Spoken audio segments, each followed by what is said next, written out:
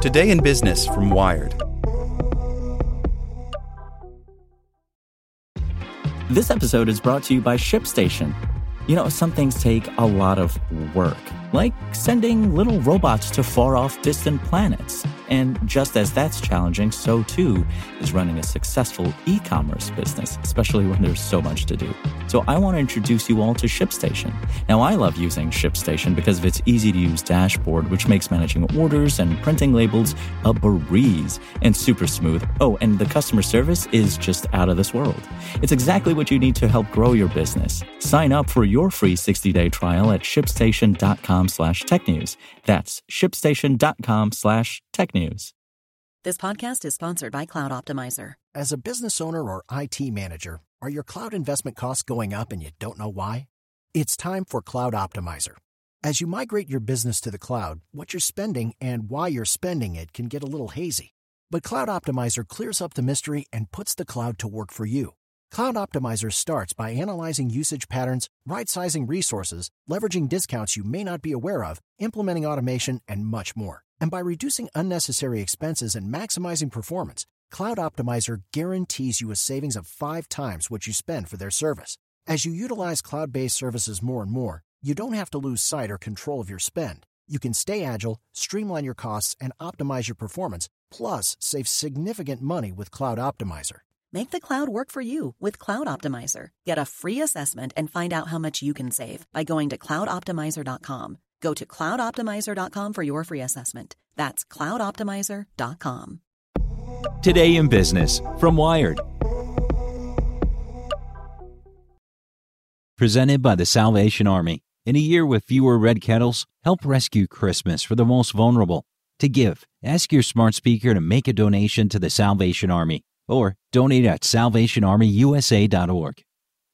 College? Going virtual means reaching young voters online. Good.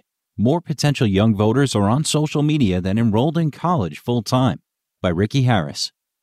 In an ordinary election year, college campuses would be brimming with political energy by October. Civic nonprofits like Campus Vote Project would be sending representatives into classrooms across the country to encourage young people to vote. They'd set up tents in the middle of campus to help students navigate registration forms. But in this extremely non-ordinary election year, the quads have gone quiet. As students have moved online, so too have the civic groups, hoping to get them to the polls. Rather than intercepting students on campus, Campus Vote Project is creating TikToks and hoping the right hashtags will help them land in young people's feeds. Despite the pandemic, researchers and organizers say they're cautiously optimistic about the youth electorate, a demographic notorious for its low turnout rates. National Voter Registration Day, which this year essentially amounted to a digital blitz across news feeds, timelines, and inboxes, saw record levels of engagement from young people. By the end of September, registration among 18 to 24-year-olds already exceeded 2016 levels in most states with available data. Having to go mostly digital may have helped in some ways. Traditionally, youth voter registration efforts have focused on college campuses as centralized hubs of newly eligible voters. But even in normal times, most young people can't be found there. In 2018, less than half of all 18 to 24-year-olds in the U.S. were enrolled in college, with even lower percentages among Black and Hispanic youth. Meanwhile, more than 70% of that age group uses social media like Facebook and Snapchat. Redirecting attention and resources to these platforms is allowing electoral engagement campaigns to reach a wider audience of young people. College Vote Project, for instance, used to geographically target social media ads for students in specific college towns. Now they're aiming their ads at all people under 30 in the states where they're active. Doing it this way will reach college youth who have been displaced as well as non-college youth, says Mike Burns, the nonprofit's national director. Since we've already made the content and we're already trying to put messaging out there to explain it to young people, it just made sense. There are plenty of reasons why a young person might not have the information they need to register or to vote. Campaigns tend to reach out to young people only episodically and usually target those who are already registered. Registering isn't always easy, and rules differ from state to state. And even in 2020, politics aren't discussed over dinner in every household, according to Abby Kisa, the Director of Impact at Tufts University Center for Information and Research on Civic Learning and Engagement, CIRCLE. It's young people without these relationships or existing networks who often slip through the cracks. But polling from the 2018 midterms shows that there is a way to reach the individuals who don't receive any traditional outreach.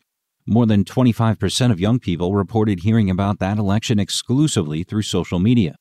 Snapchat, which is particularly popular among Gen Z, sees an opportunity this cycle to not only fill the void left by the lack of in-person voter drives, but to reach a more inclusive audience of young people. Since September, its users have been able to begin the registration process directly within the mobile app through TurboVote, a tool created by the nonpartisan organization Democracy Works. So far, Snapchat has helped register more than 1.1 million users to vote in this election, more than half of whom would be casting a ballot for the first time. When the political or nonprofit world focusing on young voters is thinking about the youth vote, they're usually speaking around college-educated young people in this country, says Sophia Gross, Snapchat's public policy manager. I think we also recognize our power in really reaching out to civic deserts where people are not reached by political campaigns or civic nonprofits. Snapchat's long-term value, she adds, will be in providing those forgotten young people with outreach, community engagement, and the tools they need to mail in a ballot or get to the polls. Facebook, Instagram, and Twitter, for their part, have also launched prominent voter information hubs on their platforms for 2020. TikTok recently announced it would launch its own in-app guide to the election and partner with civic organizations like the Campus Vote Project and Ballot Ready to bring users reliable information. After a historic turnout in the 2018 midterms, there are some signs that 2020 could see significant numbers of young voters, even amid a pandemic. It's a high-stakes election with a historically unpopular incumbent in the White House, and a sweeping social justice movement has energized people across the board. Circle researchers are seeing unprecedented online activity around voting not only from campaigns and political organizations, but also celebrities, influencers, and other non-political actors. Gen Z also appears to be more politically active. More than a quarter of people ages 18 to 24 this year have reported participating in a march or demonstration, compared to just 5% leading up to the 2016 election. The confluence of people who are talking about voting right now is quite amazing, Kisa says. We've been working on this for a couple of decades now, and it's hard to think of a comparison. Digital outreach only goes so far, of course. For one thing, all of these online registration tools require more proactiveness from users than, say, being approached by someone who will then walk you through the process. They also require reliable internet access, something many Americans still lack. There are also complications to registering and voting brought on by the pandemic. Some college students, for example, have been put up in hotels by universities looking to expand living space, only to find that hotels aren't accepted as permanent addresses by their election officials. Others have been forced to move around as hotspots pop up. Some organizers fear COVID surges on campuses in the coming weeks could suddenly displace students just as general election voting gets underway, just as it did during the primaries. Many states, at least, have finally made it easier to register to vote from home, and the organizers working to resolve these unexpected obstacles are energized, according to Mike Ward, Vice President of Voter Engagement at Democracy Works. So are the young people they're targeting, who continue to have their day-to-day lives upended by the pandemic. There's an interest like one I've never seen, and particularly among young people, Ward says. I'm sure some people won't vote this year because of challenges related to the pandemic, but I'm even more sure that tons of people are going to vote this year that might not have voted in other cycles because this election is so deeply felt by so many people. Like what you learned? Subscribe everywhere you listen to podcasts and get more business news at wired.com/business. Hello, it is Ryan, and I was on a flight the other day playing one of my favorite social spin slot games on ChumbaCasino.com. I looked over at the person sitting next to me, and you know what they were doing? They were also playing Chumba Casino. Coincidence? I think not. Everybody's loving having fun with it. Chumba Casino is home to hundreds of casino-style games that you can play for free anytime, anywhere, even at 30,000 feet. So sign up now at ChumbaCasino.com to claim your free welcome bonus. That's ChumbaCasino.com and live the Chumba life. No purchase necessary. VGW. Void where prohibited by law. See terms and conditions. 18+.